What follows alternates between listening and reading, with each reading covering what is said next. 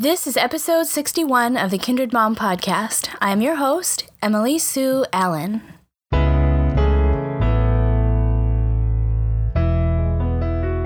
Welcome and thanks for tuning in. Today's show is all about friendship in motherhood, the beauty and the challenges of building and maintaining relationships with other women while navigating the demands of raising kids.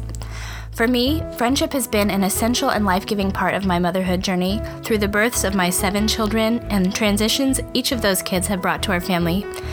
Today you'll hear from Lynne, Patti, and Robin Chapman, 2 members of our Kindred Mom team, and then our special guest, Melanie Dale, mother, author, and host of the Lighten Up podcast, will share insights about making friends from her book, Women Are Scary, The Totally Awkward Adventure of Finding Mom Friends.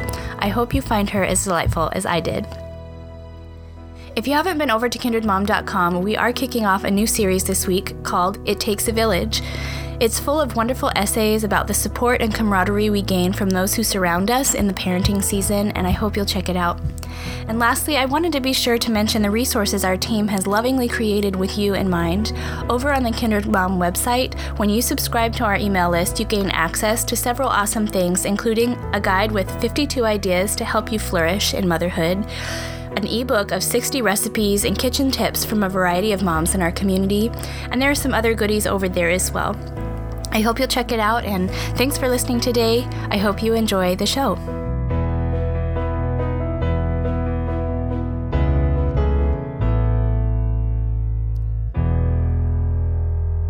Well, we're back again, and I'm excited to jump into a conversation about friendship and motherhood as part of the Celebrating Motherhood series that we're doing on Kindred Mom for this fall season.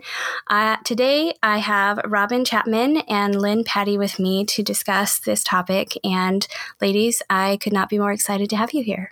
So good to be here. I'm glad to be here too. It's nice to talk to you ladies again. Yes, it's just so much fun when we come back around to podcast recording time because I love these conversations and they really make me think about things that are a part of my everyday life as a mom, and yet we get to talk about them and think about them in maybe a less obvious, deeper way than what might be our usual conversation over the phone or in person. And so as we kick this off, I would love to just talk about if we're going to talk about friendship, that's an enormous topic, right? Like we could talk about all kinds of different things, but I really want to focus in on kind of more those one-on-one friendships that have been especially meaningful in our lives and what has made those relationships so important and so special in our lives. So I'd love for you to open up with maybe an example or some thoughts about what friendship has meant to you specifically in the early years of motherhood. Well, I have a lot of reasonably close friends, not very many of them local. And I kindled a new friendship with a gal in town a couple of years ago. And it has been, actually, I have to give her credit. She was really intentional about making sure that every time before we left, we had something on the calendar. And with that regular and intentional time together, it just, the friendship has bloomed into something that is so life-giving for both of us. We get our gaggles together. She's got 6 and I've got 4, and we get us all together and the kids do whatever the kids do. And we talk theology and life for like 4 or 5 hours sometimes. Mm-hmm. And it's just beautiful. Mm-hmm. It's just beautiful. We don't waste any time. There's no small talk. And I'm an introvert. I hate small talk anyway, so it's perfect. Right. Yeah, I think it's that what I hear you saying, Robin, is intentionality. Mm-hmm. We just have to be really intentional about our friendships. And if that is something that we want as moms, then we got to do it. In the early years of motherhood, for me, it was about friends who showed up, friends who just like you were saying, they would kind of pin me to the ground and say, let's get a date on the calendar. Yes. We're going to do this thing. And friends that honestly just really listened to maybe to the subtext that I had going on, in my conversations because I'm not good at asking for help. I'm not good at asking for what I actually need. Mm-hmm. And I feel like the friends who really showed up were those who could read that really easily. Yeah. Friendship is a really important thing to me because in all of the locations that we've lived as a married couple with kids, we haven't had family nearby. And so our friendship connections as a family have been a really important part of our support system just wherever we've lived. And for me personally, I've had really incredible close friendships that I feel like I am very blessed among women with friendships that are not catty or competitive or, I'm sure that those people come along, but they kind of just move right along because I don't play that way. And I think that friendship for me has been such a life-giving part of surviving the early years, which feel so ragged and so full of challenge and hardship that I didn't really expect before I became a mother. I had no childhood care experience. I came into motherhood as a new mom, as the first of my friends to have a baby. And I really did not know at all what I was doing. I didn't know that the crib that we had when my firstborn came into our family was a drop side crib. I did not know how to drop the side. And there are so many months that I was like reaching her over the side of the crib. Like my arms are too short to get her to where I'm just struggling, right? I have to stand on a little stool to get her into the crib. Because of being a dork, actually, because I didn't know. I know we don't use drop side cribs anymore, but way back in the day, there's just things I didn't know about all of the mom things. And so friendships for me were a really safe place to learn a lot of those things. And not only like the practical how to care for a child stuff, but also how to nourish and invest in my children's lives. When I see another mom being patient and tender or use some brilliant disciplinary technique that does not require a lot of hullabaloo, I'm like, wow, I'm taking notes on that.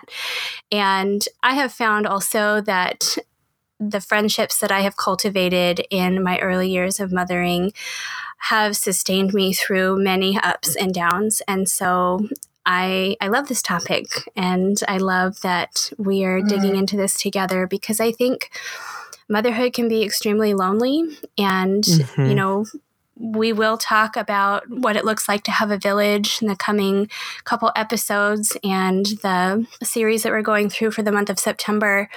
But for me, it's less about a huge crowd of people ready to support me. It's really about the individual people who take the time to connect with me and see where I'm at and really bear witness to what is going on in these quiet, hidden spaces of motherhood. Yeah, I think there's different stages to motherhood friendship because I know we had a little bit of a bigger gap between babies 3 and 4. And so there was a time when I wasn't pregnant, I wasn't breastfeeding, I didn't have a newborn. And it was interesting because I noticed the friendships changing. I could kind of be there a lot more for them if that was what was required, but also connect more intentionally by, say, going out for dinner with a friend or just meeting after the kids go to bed because the littlest one was finally sleeping through the night. And I was like, maybe I could stay up until 10 or something. Yeah. And so I think that that's just a good observation as we start out having this conversation is, when you're under the water with newborn and toddler or 2 toddlers and a newborn, what does friendship look like? Of course, there's the red thread friends, the ones that are sewn throughout our whole story. So yeah, how does that look for you guys? Well, I just wanted to talk a little bit about what it really means to care about something or someone. And this is a little bit loaded for me because I've been going through some stuff with my kids this week that I will tell you in just a minute. But I want to ask you, what does it really mean to care about something? You cannot tease us like that and then not tell us. I will tell you. All right. You're the host. I guess you get to do that, but you don't have to like it. That's all right. I think caring for someone else is desiring their greatest good. and working towards that. Yeah. That's where it lands for me. Well, I don't know if I can be as succinct as that. I went immediately to the friendship thing. And I think that I really understood that I loved and cared for my peer friends when I loved and cared for their children. Yeah. And there was a long time where I felt like I had just a little ugly patch in my heart about other people's kids. And to be honest, if I'm looking back, it was probably because I was maxed out. Yeah. So why would I, I can barely care for my own, let alone yours. But when I found myself crying with my friends when they were going through something with their kids or really walking beside the kids, then I was like, I really care for these people. Yeah. Yeah, that's really good. Well, I didn't mean to put you on the spot, but it's just been the main topic of conversation in our house the last couple of days. And part of the reason, it's a little bit different context because we're talking about my kids and we're talking about my house. And some people know that my house is a bit of a disaster zone much of the time because there's so many people who live here that are creative brained, who don't necessarily think that things need to really be put in order or put away or that kind of stuff. And it has been driving me bananas for a long time because I am not naturally tidy anyway. And then you add 7 children to my home. And it's just really, really hard where I feel like some other mom should be doing this job because I cannot do this by myself, And so I have tried every single thing that I can think of with chore charts and incentives and, this routine or that trick, or I don't even know. I've been all around the circle trying to figure out a way. And it just occurred to me a couple days ago that the reason that nobody does anything is because they don't care. Okay. So that's where caring about it comes from. And so I decided we're going to do a care about it boot camp. I even told my husband, I'm like, just watch. I'm going to do a care about it boot camp. It's not going to be pick up your stuff. It's going to be care about this corner right now. How do you care about it? So I've really been talking to them. I asked them, what does it mean to care about something? And of course I got all kinds of different answers, different ages, different thoughts. But all of them kind of came back to that, can you care about something if you're just thinking about it? No, you have to actually go and pick up an item and put it where it belongs and have an action connected to the intention or the thought to do something. And I think that in relationships, in friendships, that caring means that we're doing something. And that could be just texting a note of encouragement to our friend because we're also underwater, or it could be showing up at their house in our yoga pants and our top knots, to just do life together with them. But it does require some action, which is why I think some relationships fail to blossom because it's kind of like, well, this person is really neat and I'd love to spend time with them, but there's not a follow through. Like you said, getting something on the calendar or, letting our vulnerability show as we show up with the mess that we bring with us.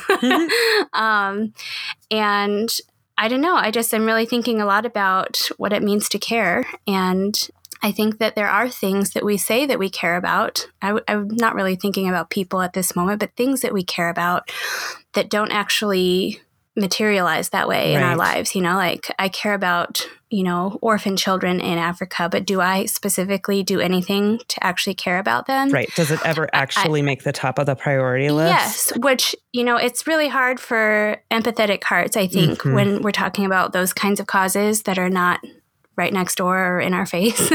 Because some people are really caring about that and doing something about it, and we can't care about everything. We don't have the bandwidth or the energy or even the calling sometimes to care about certain things. But in the context of friendship, I think that friendships flourish when we take action, when we do something to invest in them. I think it can be really gentle. It doesn't necessarily mean that we have to stop the rest of our lives to focus in on this one person and give them all of our attention and all of our,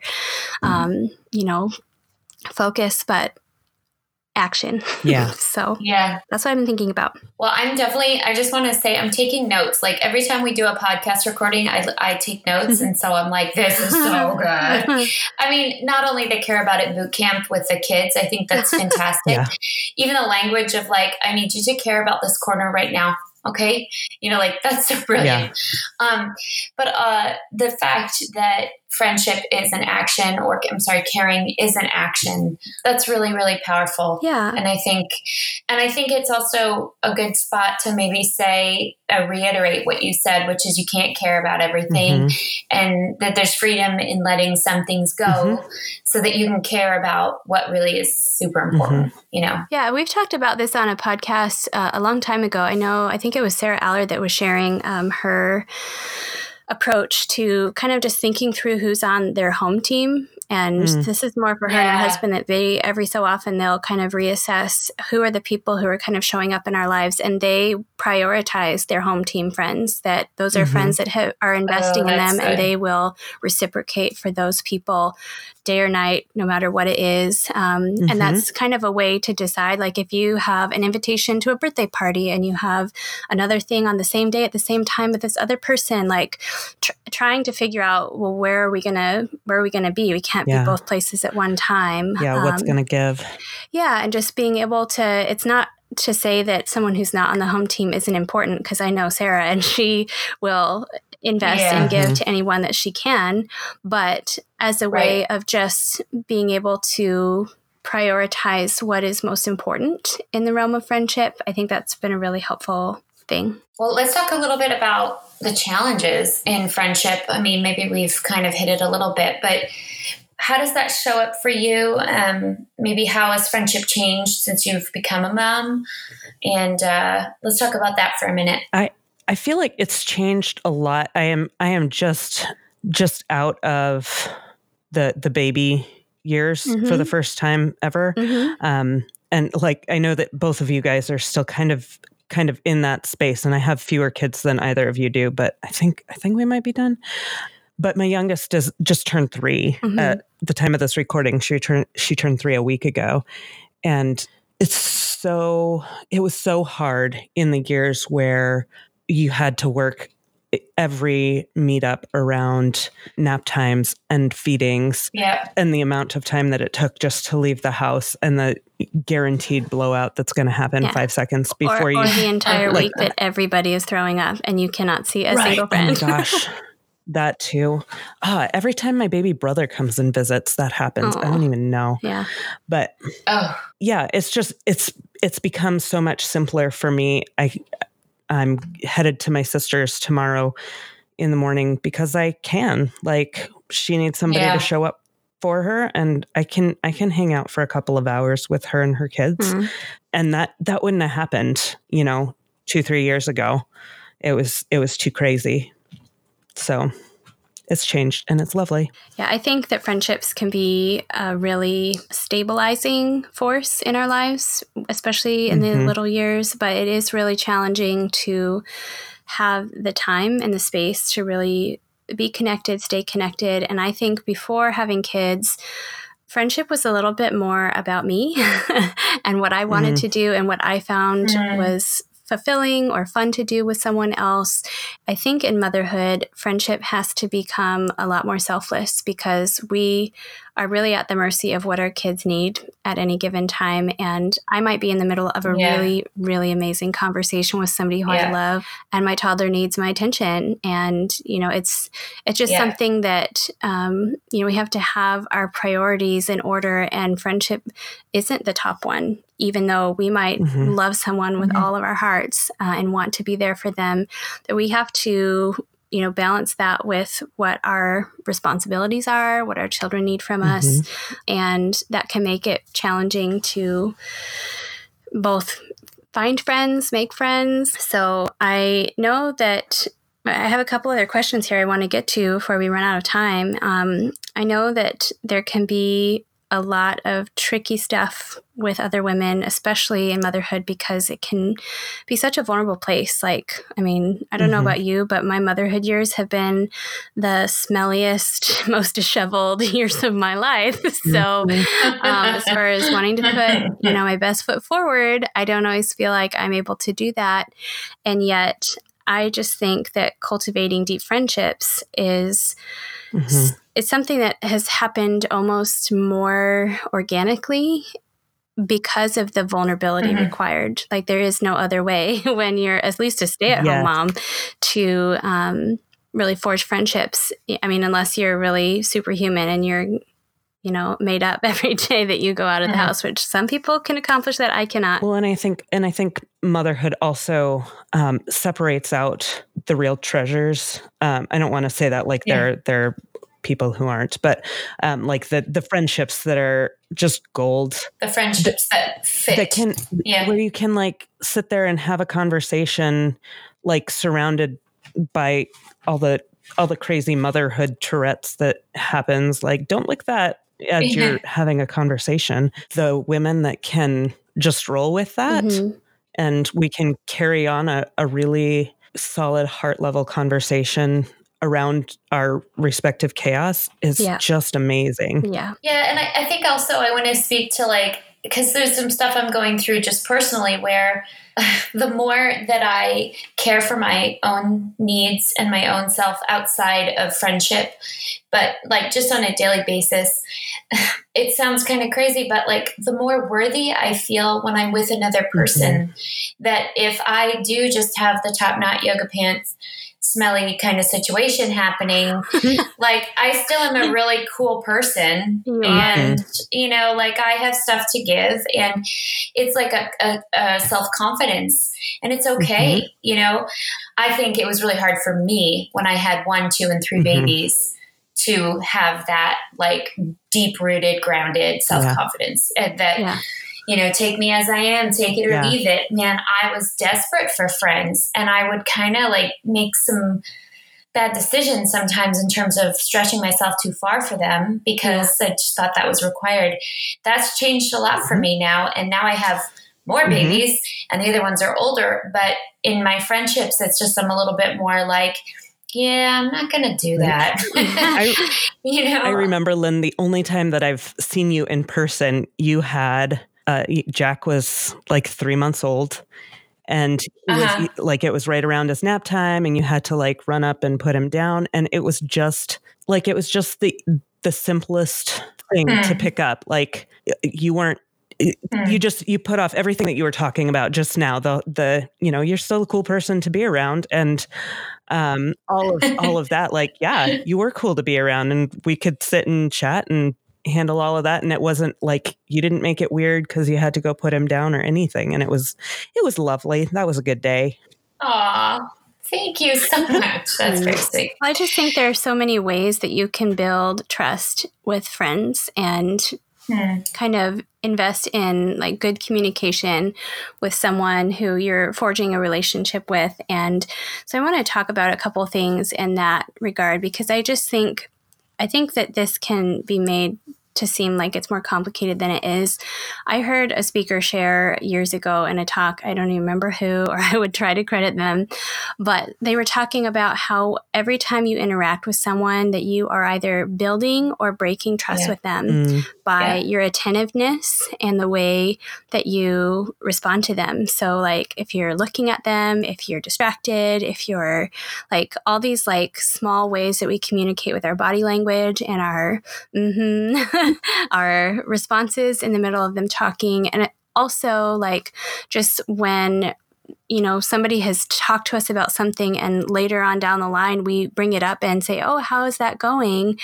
That shows, I mean, that builds trust in these little small building blocks that over time really, I mean, unless you became fast friends, which I've had several of those, but over time, it just, you realize how rich a friendship this is when we do trust each other and we have these active building blocks that have made us friends. And I also have been reading a really interesting book, just all the stuff I've been going through the last few months, which I don't know if I really talked about on the podcast yet, but I am about almost 4 months postpartum right now with my number 7 baby. And so it's been a very tumultuous ride, I will say. But I am reading this book called The Body Keeps the Score by Bessel. Last month. That's so it's by Bessel van der Kolk. And I just pulled this quote out of it because I just felt like it really applies to being connected in relationship. This one is in the context of really how the body responds to traumatic experiences. So it's not really light reading, but it is really fascinating. But this says, being able to feel safe with other people is probably the single most important aspect of mental health. Safe connections are fundamental to meaningful and satisfying lives. Numerous studies of disaster response around the globe have shown that social support is the most powerful protection against becoming overwhelmed by stress and trauma. Social support is not the same as merely being in the presence of others. The critical issue is reciprocity, being truly heard and seen by the people around us, feeling that we are held in someone else's mind and heart. And I love that because that is exactly what has carried me through some very desperate seasons of struggle, are the friends who have really seen and heard me in that time and made space for wherever I am. And that's one thing that I strive to do in the friendships where I am deeply invested, because I think that friendship can make the difference between a really crummy day and a really fantastic one. And it doesn't mean we can get out of all the things that are hard, because there's plenty that we still just have to go through. But just like Proverbs talks about a friend loving at all times, a friend loves at all times, and a brother is born for adversity, that when we're going through hard things, friends are a huge part of what bring us through that, that comfort and encourage us. And for me, they're the ones who often give me ideas of, problem solving when I'm kind of trying to go through, especially parenting things, just thinking through and trying to figure out the steps to take next. And so I'm just curious if you guys have a response to that quote or those ideas regarding building trust. Yeah, I was actually, I don't remember reading that quote specifically, but and I wish I could find it. I should look for it and put it in show notes. If I find it, I will. But I remember reading that loneliness is actually a bigger risk factor, like in the elderly, than like smoking or obesity or heart disease or any of those things, because the strength that connection brings to a person, like, and that's true. I mean, that was, it was in the context of old age, but that's also true for new babies. If they're not touched and held and you don't connect with them, bad things happen. And it's just, it hits me as really, really true. And so much more important than I usually think of it. Well, and also for new moms who are struggling through the first weeks and months of figuring out this new role. I mean, I remember talking with a mom who was talking about her first year as a mom and how it was such a painful time for her, because she's like, nobody came with casseroles and nobody, checked in with me. And she really struggled through that year. And it seemed like, from what she shared, the most painful part was that nobody was there for her. And it's really hard to, in the context of our very individualistic private society, like everybody values their privacy to a point. I mean, I think we don't really value our privacy online so much, because we're all like, here, see where my kids go to school and see, just kidding. We're all really selfish with our time, I think. Yeah.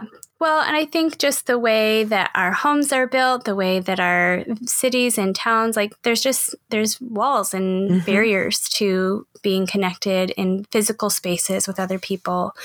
And yet I think that we really have to find a way to bring the walls down or get the walls out of the way, and not assume that just because someone has just had a baby doesn't mean they don't want to hear from you. Like it's, for me, in the past, I have wanted people to come over to bring a meal just so that they would come over. I didn't really want their food. I wanted them to come and say hello, because I just wanted some interaction, and I had several people think that was so weird. Like, I'll just drop it off on the porch and I'll run, and I'll be like, no, come back. But I just think to ask, if you know a new mom, and just reach out and see, can I stop by and bring you anything, or if you'd like some company. I think sometimes that can be just as meaningful as showing up with a whole meal or showing up with. I definitely love giving gifts to moms who are about to have a baby or just had a baby. And there's this rattle that you can get. You've all seen it. It looks kind of like a phone. And I throw that in there, and I have little explanations for all the gifts. But that one is, you call me at any time and here's my number. Aww. And, you know, and because we all get rattled, ha ha ha, you know, it all kind of works really well. But anyway, because I just think that mom might actually call me. And I have had people reach out to me, very vulnerable spaces, reach out to me postpartum and talk to me a little bit. And so good. And to see, just to have our eyes open, to see the mom at Target, the mom at church, the mom online, you know, again, reading that subtext to the comment or to the post or whatever, you know, like so important. I agree. And I'm so glad that we were able to have this conversation. I feel like it always feels like we're just scratching the surface and we could talk for hours more. But there is going to be some more on this topic as we slide into the It Takes a Village series that does definitely encompass friendship. And also there are going to be some wonderful essays up on the blog. So I hope that our listeners will go and check those out and join us on our Facebook group. That's a place where you can connect with all of us personally and ask questions or share from the show things that stood out to you, that you learned or you liked or you didn't like. We'd love to continue the dialogue online with you. So thanks so much for listening. And ladies, thanks for being here. Thanks, Em. Yeah, thank you.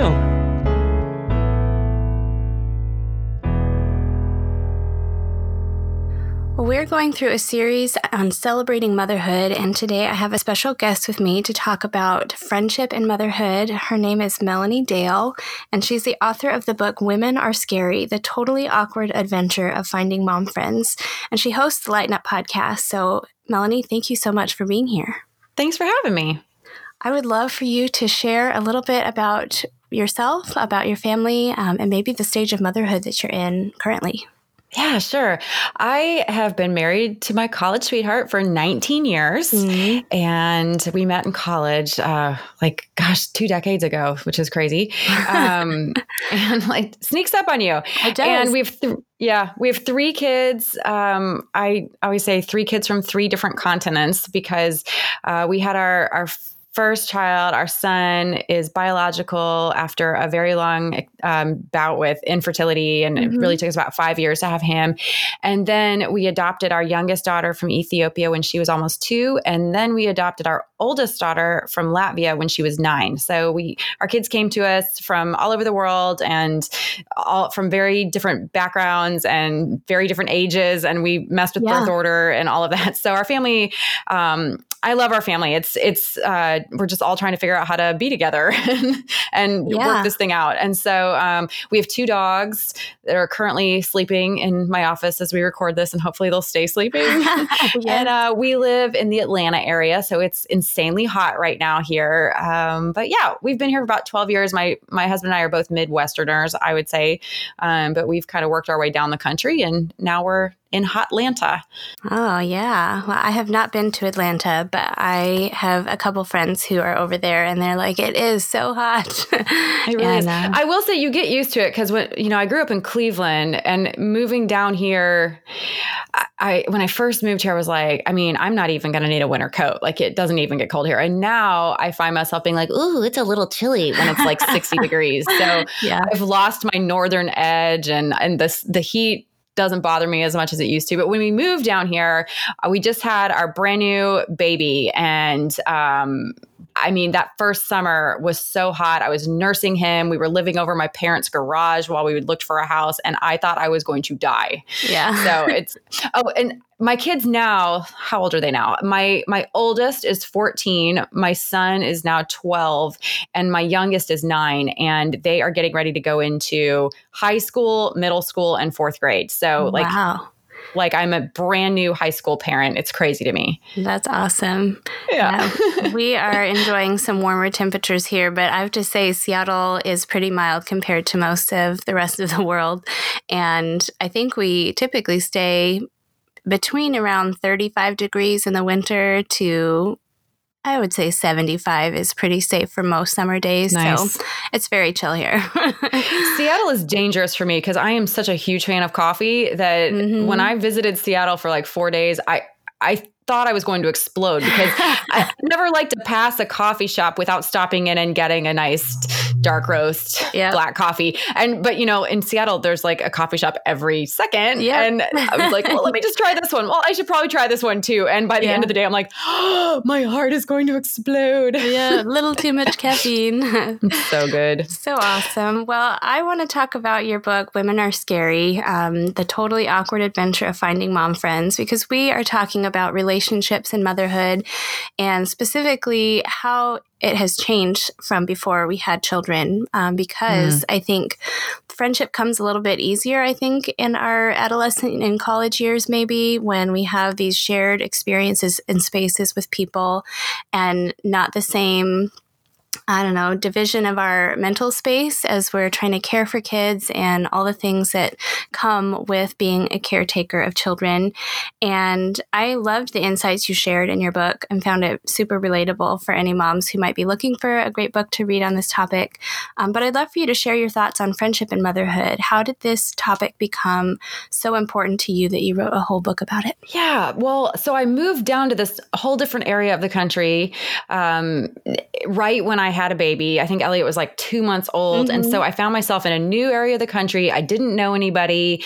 And I was trying to figure out motherhood on my own for the first time ever. And so I had to figure out how to make friends as a brand new mom. And it was very different from making friends like in college or in my 20s and just going to work and making friends. All of a sudden I had this baby and I wasn't even sure how to leave the house with the baby, much less like put myself out there. And so I set out to make friends in this new area and connect with other women. And it was, I realized that making mom friends was a little bit like dating used to be. And so I felt like, we round the bases as mom friends, not in the same way we round the bases as dating, of course. but that's really where the book came from. It's a dating analogy of I take women around the bases of mom relationships, and so first base. As I was getting to know other women, first base I realized was kind of like you show up somewhere, not really looking to make friends, but you enroll your baby in a mommy and me music class, or you go to the library for story time, or you go to swim lessons, or whatever stage you are. You show up, your kid joins a soccer team, and then all of a sudden you're on the sideline with a bunch of parents, and you're like, I should probably talk to them. So first base is like the awkward small talk phase, and then if that goes well with someone, then second base is really like a little bit more intentional, where you invite someone to do something, but on neutral territory. So you're like, hey, let's go to the park, or let's meet at a restaurant, and the kids can play in the little play area, and we'll drink coffee and talk. And so second base, you want to get to know them a little bit more, but you're still on neutral territory. And then third base, it like takes it up a notch when you invite her back to your place, or she invites you to her place. And then you might see dirty laundry. You might see dirty dishes in the sink. If someone comes to my house, it's like they're going to still see real life. Yeah. They're going to see like the pile of jammies that I peeled off my kid that are just still sitting there on the floor, or like milk in bowls starting to congeal in the kitchen sink because I haven't gotten around to it yet. So it's real life. It's inviting someone into your home. Your kids have to figure out how to share their toys, which is a whole new level of like awkwardness. And so then if you get through that stage of being more vulnerable and open with each other and building trust, then you make it to fourth base, the home run. And that's when you don't even need the kids anymore. You ditch the kids and you go out for a mom's night out, or you meet during the day while they're at preschool or wherever they are. And so the fourth base or home run is really, not many friendships maybe make it to that level, but the ones that do, those are your lifers. Those are the people that you're with that last, that they're the people you can depend on when things get hard. So I found that my relationships kind of went around these stages. Occasionally you skip a stage or things are a little different, but for the most part, I felt like they went around those bases. And so that's what Women Are Scary is about. It's about kind of walking you through how do you get around those bases? How do you develop these relationships? And then because we're talking about dating, there's a few chapters at the end even about breaking up, because I found that happens too. And sometimes those breakups with friends can feel just as horrible, if not worse, than breaking up with like a partner. You're like, oh, this is horrible. Yeah. So yeah, that's the book. And those are just some insights that I discovered as I was going through my own finding friends when I moved here. Yeah, well, and I pulled out a quote from the early part of the book where you said, "First base is where we lift our eyes off our own mess long enough to smile at the mama across from us."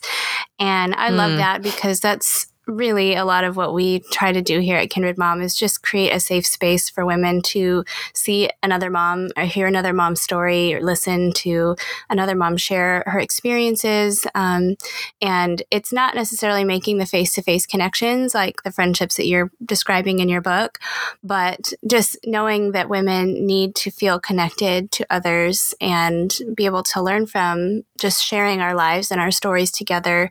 Something we really care about here. And I am curious because I had a couple questions that our Kindred Mom team gals had put together in preparation for interviewing you. And one of them asked, "It seems like making friends depends on small talk, especially when you talk about first base. And it's kind of the worst," is what she said. Do you have anything to say to the awkward introvert moms who hate small talk but want to make a new friend? Yes. Whenever people ask me, how do we even do that? I say, if you don't know what to say something encouraging. Because like you said, that moment of lifting our eyes and connecting with someone else. I think we need that. And so many of us as moms aren't getting a lot of encouragement. We are pouring out for our families. We're giving for our kids. If we have partners, we're giving for them. We're just doing things for everybody, but we're not getting a lot of encouragement back. And so I think as moms, that's where we can really show up for each other. So if you aren't really great at small talk and you're not sure what to say to someone else, sometimes just an encouraging comment is the foot in the door for a decent conversation. If you're watching each other's kids on the soccer field or in swim lessons or whatever it is, you could say something encouraging about their kid. It could be so simple, but I think just a positive comment, no one's going to be like, "How dare you say a positive comment to me?"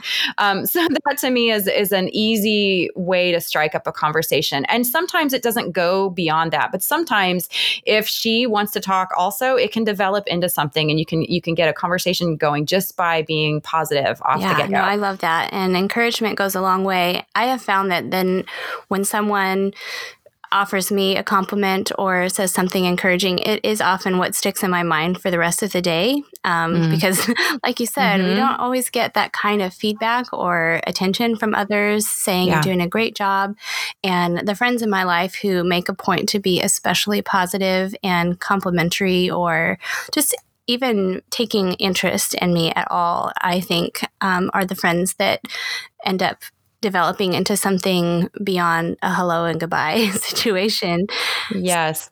Yeah. A long time ago, I made kind of a pact with myself that if I had a positive thought about another woman, that I had to tell her, that I didn't just think these positive things in my head, because we need more positivity in the world. So I really try, if I'm thinking something great about someone, I try to find an opportunity to share that with them, because I think, that's going to make her day better. And that's going to just add more positivity to the world, which we need. No, I think that's a great policy. And I think it also just going into a social situation with that intention makes it a little bit easier to do it, because I think that I am on the more introverted side, and I generally tend to just be quiet if I'm in a space with someone I don't know until they break the ice, which I would love to get over that hurdle, because I want to encourage them. I want to make the connection, but it's definitely not as easy for me as it is for some. And I know that there can be a lot of insecurity in trying to connect with a new crowd or a new person. And I also pulled a quote from your book I'm going to read, and then we can talk about it a little bit more. And it says, "We share so many of the same pressures, insecurities, and frustrations, and doing just that, sharing them, somehow diffuses the power these worries have over us. There's fellowship in frustration. When one mom is upset about her button-pushing toddler, I know that frazzled feeling. And it's such a relief when we find out we're not alone. So when you say there is fellowship in frustration, I really love how that speaks to the camaraderie between moms and their shared or similar experiences through the challenges of motherhood. And I would love to know why you think so many women feel alone, even though a lot of us are journeying in the same season, in the same direction, just trying to raise these kids with all the love we've got. I think it's easy to feel isolated in our lives, especially if we're not being intentional to get out there and interact with other moms. I know I live in the suburbs. I can drive my minivan around my suburb all day, just schlepping children where they need to go, and then pull into my garage and shut the door and never talk to my neighbors and never see anyone. And I can start to feel like my problems are unique to me and no one else is having these struggles and I am all alone and no one understands. And I think that's something that we can tell ourselves. And especially because we want to be protective of our children, we don't want to just like broadcast their problems to everyone, right? So then you start to really feel like we're the only ones having these problems and no one else can possibly understand. And so I do think there's something powerful when we're able to build that trust level with another mom and be able to talk about the real stuff. And so that's why I do think that there are phases your relationship goes in where you're not just blasting all of your issues to the brand new person you just met. You're building a little bit of trust through small talk, through hanging out in a neutral area and playing and just getting to know each other. But once you make it into the relationship where you feel you've established some trust, then it's just so powerful to be able to share, hey, this is what I'm struggling with. This is what I'm going through. I feel like I'm alone. And then to have somebody be like, oh my gosh, me too. We're struggling with that too. Or we've been through this particular thing, because all of us are struggling with something. And I know for me, my kids are older now. I wrote this book when they were younger and now they're older. And this has still been true. Now I'm getting with my friends and I'm being like, okay, my teenager is doing this, or my teenager is feeling this way.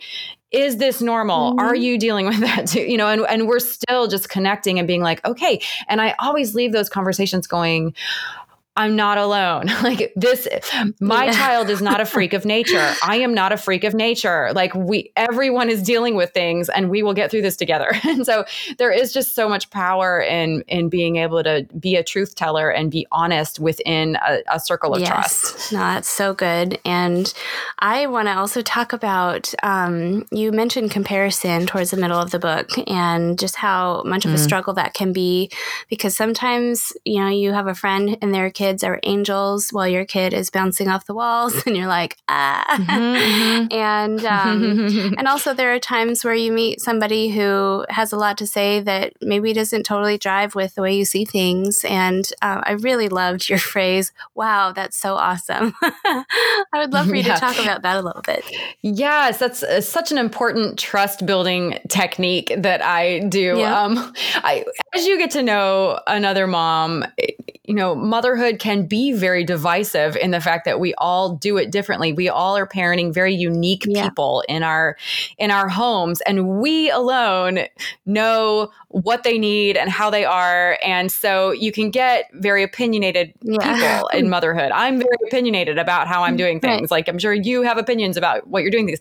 And that can divide us. That can separate us. I think the mommy wars it's ridiculous. Like we're all on the same team here.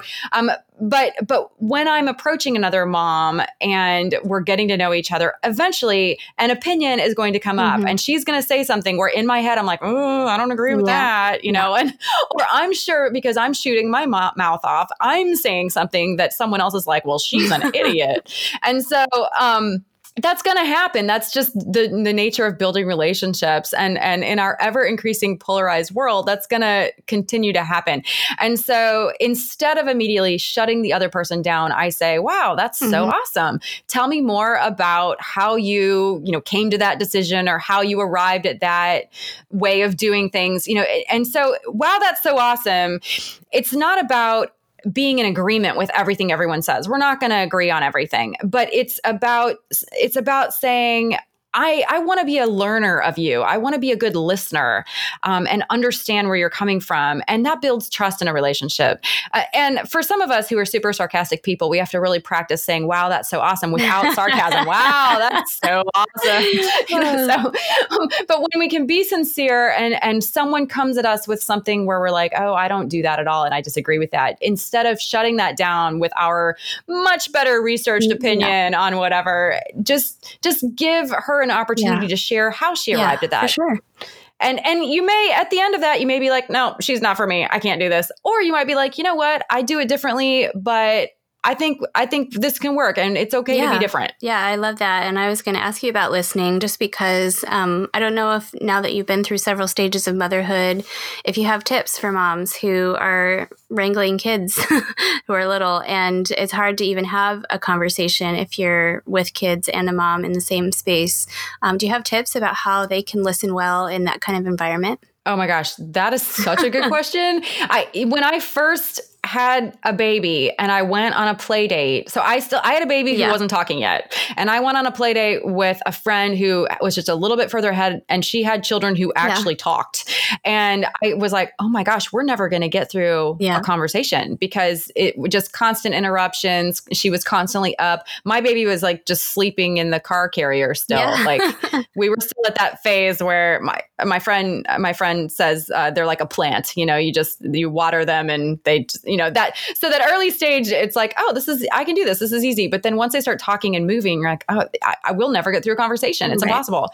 So I guess my encouragement in this stage is that it doesn't last forever, and just keep trying and acknowledge with your friend, like, we may not make it through the end of a whole conversation about a particular topic, and we're just going to hop around, and that's okay. And the point is togetherness, not that we're going to solve all the world's problems in this conversation. And just give each other grace as you're hopping up with the kids and everything. And it's not forever. Now, as your kids do get older, I have a child who wants to interrupt me constantly all day long. And so as she has gotten older, if I'm talking with a friend, I hold my finger up, like, I'm still talking to this adult and I'm prioritizing this adult's conversation because I haven't seen her in a week, and I see you every second of the day, honey. So I do think as your kids get older, it is important to teach them, like, hey, mommy's listening to this friend, and we want to value our friendships, and we want to make sure they feel heard. And so we're not going to be rude to this friend. We're going to, and so that's a learning process. My kids still interrupt all the time, but I think that as they grow up, we do teach them.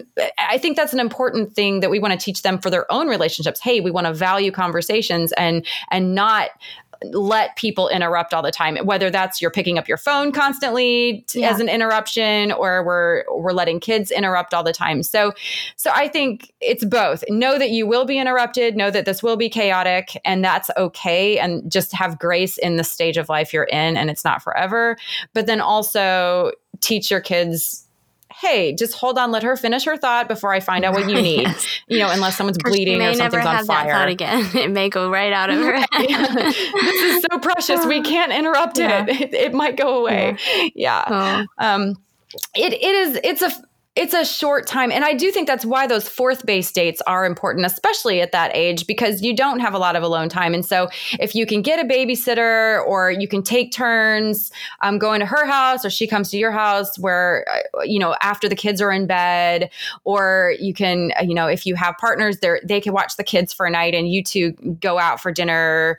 I think that it is so awesome, even if it's just once a month or once every other month, or just whenever you can, to get out and have an hour or two where you won't be interrupted. And those conversations are great too, because I think you don't have to only talk about parenting. You can talk about who you are as a woman and what you're learning, and what your dreams and goals are. I think that those conversations, when you're not having to be interrupted all the time, can be really exciting. Right. Well, and I was going to just mention that years ago, I had heard this description of building trust with someone being something that you're actively building or breaking trust with them, really based on your level of attention. And when you're in the mom stage of little ones, it's really hard to give someone your full attention, because it's, you just got to manage the chaos. And I do think that just returning and just trying to remember where you left off, of previous thought, or bringing it up at a different time even can be a really meaningful way to say, I was really listening and I heard you and I wanted to know more about that. And I was also going to say, because I have 7 children and this is my entire life right now, containment is sanity. And I feel like I can have a great conversation with a friend if we're in a backyard that's fenced and doesn't have hazards beyond, got to make sure they don't fall off a play structure and that kind of stuff. But I really look for spaces to meet with friends that are not going to stress me out, because there are some parks that are off limits just because that's going to be a disaster. So I totally agree with you. There's a park in our town that's right next to a lake. And I'm like, I can't have a conversation with you there if I'm thinking my kid is going to fling themselves into the lake at any moment. Like, yeah, you're totally right. I love that containment. Containment is sanity. It's perfect. Awesome. Well, one of the things I loved about your book is that you shared several times in several different ways just about the things that you're passionate about. And because we had already talked about comparison, which is a value we've discussed as a community before, we had a whole series on it back in November. And I wanted to share this quote of yours and then give you a chance to talk about your passions that you're fired up about and the causes that you invest yourself in, even in your motherhood years. And so this quote is, when we catch ourselves sliding into the clutches of comparison or feel judgment creeping up the back of our throats, I want us to remember who the enemy is. It isn't the mom over there who looks like she has it all together and seems confident in her choices. It isn't her. The enemy is the one who is prowling around the world, stealing light from the eyes of children. It's empty bellies and empty souls, and it's poverty ripping babies away from their mamas. And this really touched my heart. It breaks my heart that that's the reality around the world. Is just so many children are suffering and so many mamas are struggling to just figure out the basic stuff for their kids, their safety, their food, while we're over here like, well, I don't like how she does this part of her parenting, or, kind of like these more superficial criticisms of people. And I know I just love that you kind of highlighted that there are some things that are worthy of our attention, like these causes that we have influence in these ways if we want to, and we don't have to spend our energy on superficial, unnecessary division between moms who are trying to do their best. So I'd love for you to share a little bit about what you get fired up about in these topics. I think the neat thing about when we take the time to develop healthy relationships with women in our lives, in our nearby lives, in our daily lives, then together we can start to focus our energy on other moms who are not in the position of privilege we're in, who are struggling. And so in my own relationships over the years, I've found intense joy and purpose in partnering with the moms in my own life to do really cool things for other moms around the world. And so one organization that I got involved with back when Elliot was just little, and got to do quite a lot with is Children's Hope Chest. And so I partnered with several other moms and families in my life, and we helped get some orphaned and vulnerable kids sponsored through that and start to develop fundraisers and development projects that would support the moms and caregivers in their lives, doing things like getting them clean water and getting them set up with income generating projects where they can start to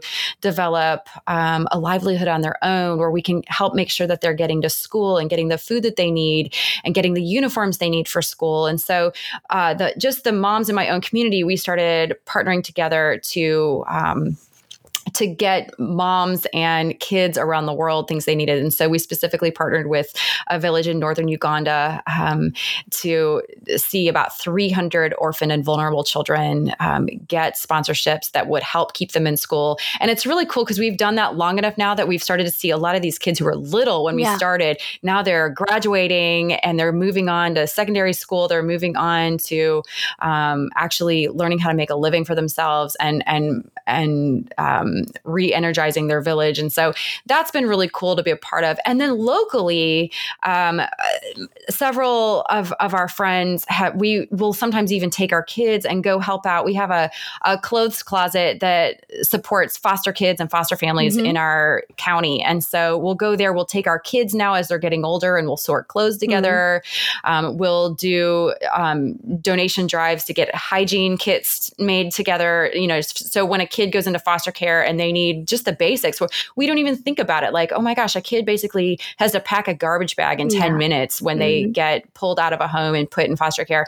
And they might need deodorant. They might need shampoo, conditioner. And so it's been really neat to get involved locally as well and actually supporting the families right here in our county. And that's something that I've been able to do with my friends, where we'll all meet there with our kids and organize shoes for a day or, it's spring break. Let's pile our teenagers in a van and go take them over and help organize all the toys for the little kids in foster care who want to be able to come and pick out a cool toy. So I just think when we get our own relationships right, when we are having healthy relationships in our own lives and feeling supported and encouraged as moms, then that gives us the energy to get out there and support other moms who might have needs. We all know what it is to have need. We all know what it is to be struggling. And so when we are in a healthy place, we can help other people who are struggling, maybe in a way we've never struggled before. So I just love that. I think motherhood is such an amazing network. And I always want to make sure that I'm at a place where I can serve and help other families, whether it's locally or around the world. So that's something I'm kind of passionate about. And now that as my kids get older, when they were little, definitely was always doing things with them and talking with them. But now the older they get, the more they're able to kind of get on board with this as well and serving others and serving other kids in our community. And I love how practical all those things are. And they're things that you don't have to be the person who masterminds a brand new nonprofit or something. Like you can just show up and do the things that you can do in whatever season of motherhood you might be in. And that's what I loved most about it. That is so good. Yeah. Like I used to think, I've got to start my own thing. And I'm like, no, people are doing such great work and they're way more gifted at it than me. So like, okay, why don't I just organize a bunch of my friends to meet at the local food bank? We'll put hairnets on together and we can teach our kids how to scoop food and bag it up. And we'll just do that for a day. And we don't have to mastermind it. Like you said, that's so awesome. Good. Awesome. Well, we're going to wrap up here in a few minutes, but we talked about Women Are Scary. And I know you have some other books. So I'd love to give you an opportunity to share a little bit about your other books, your podcast, and where the moms who listen to this podcast can find you online. Yay. Yeah. Thank you. Women Are Scary was my first. So it's like my firstborn book baby. I love it so much. And then my second book is called It's Not Fair, Learning to Love the Life You Didn't Choose. And that one is really about when you think your life is going to go one way and you end up in a different place than you thought. And so, and how do you deal with that? And how do we learn to love our lives even in the middle of something maybe we didn't choose, maybe we didn't see coming. And so that's that book. And then I wrote a book specifically for couples going through infertility called In Freakin' Fertility, because that's such a huge part of my story. And I love that because I actually got my husband to write a little blurb in each chapter for the husbands or for the men going through infertility. And so that's a book that I feel like he and I got to work on together. I'm really proud of it. I illustrated it. So it's like got illustrations of sperm rocket ships and whimsical ovaries. And so if you're going through that, it sucks. And I have a book for you. It's basically like, if I could sit down with you and share about my own story and what helped, this is what I would tell you. I feel like a lot of books want to help you not be infertile, which is great. Like, hey, we're going to solve it. We're going to make you fertile. But this book is really how do you survive it with your relationships intact, your emotions, your identity intact. It's kind of a holistic approach of like, how do I get through this and still see myself and know myself on the other side? And so that's my third book. And then my fourth book comes out next summer, and it's a parenting book from Simon & Schuster that I'm so excited about. So if you're interested in hearing more about that over the next year and how to get that or any of those, my website is unexpected.org. My podcast is Lighten Up with Melanie Dale, and you can find me on all the social medias at UnexpectedMel. Awesome. Well, thank you so much for sharing today. And we're excited, and we'll be cheering on your book as it comes out next year. Thank you.